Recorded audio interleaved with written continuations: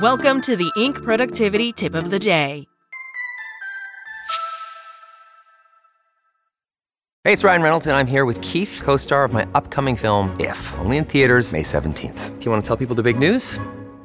All right, I'll do it. Sign up now and you'll get unlimited for $15 a month and 6 months of Paramount Plus Essential Plan on us. MintMobile.com/switch. Upfront payment of $45 equivalent to $15 per month. Unlimited over 40 gigabytes per month. Face lower speeds. Videos at 480p. Active Mint customers by 531.24 get 6 months of Paramount Plus Essential Plan. Auto renews after 6 months. Offer ends May 31st, 2024. Separate Paramount Plus registration required. Terms and conditions apply if rated PG. Today's tip: a simple strategy for stress inoculation. From Eric Corum.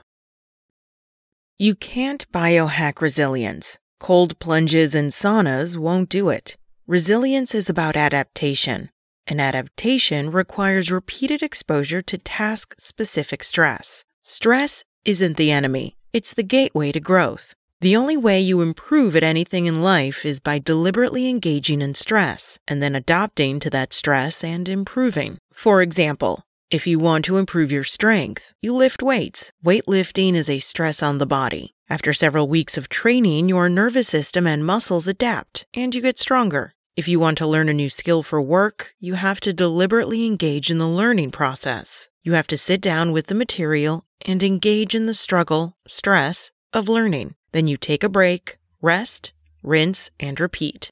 Building mental resilience requires the exact same process. But where people go wrong is they don't gradually inoculate themselves to stressors. They go all in and burn out. Here's why.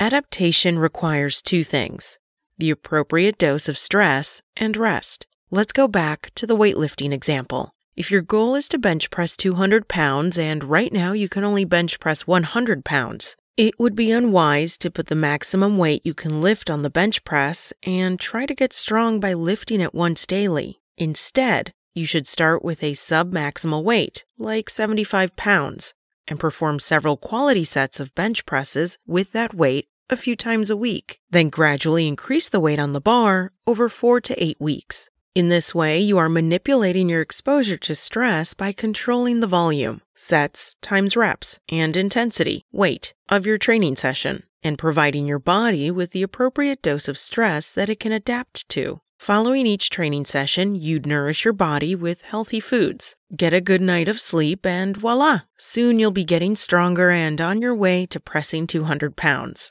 Now let's apply this concept to mental resilience. Let's say you need to develop public speaking skills to promote your business or close deals, but you aren't confident with getting up on stage in front of a large audience. The first thing you'd want to do is memorize your pitch. Then you'd perform your pitch in a low-stress environment, like maybe in front of your best friend. Once you feel comfortable in front of one person, you might practice your pitch in front of 3 colleagues over Zoom, and after that in person. You'd slowly scale the intensity and frequency of the stressor until you can confidently perform under pressure in front of a larger audience. You see, it doesn't matter whether you want to improve your pitching or negotiating skills or your fitness. The gateway to growth requires deliberate and scaled exposure to stress and then rest. You can't hack this process. As my friend Trevor Moawad used to say, it just takes what it takes.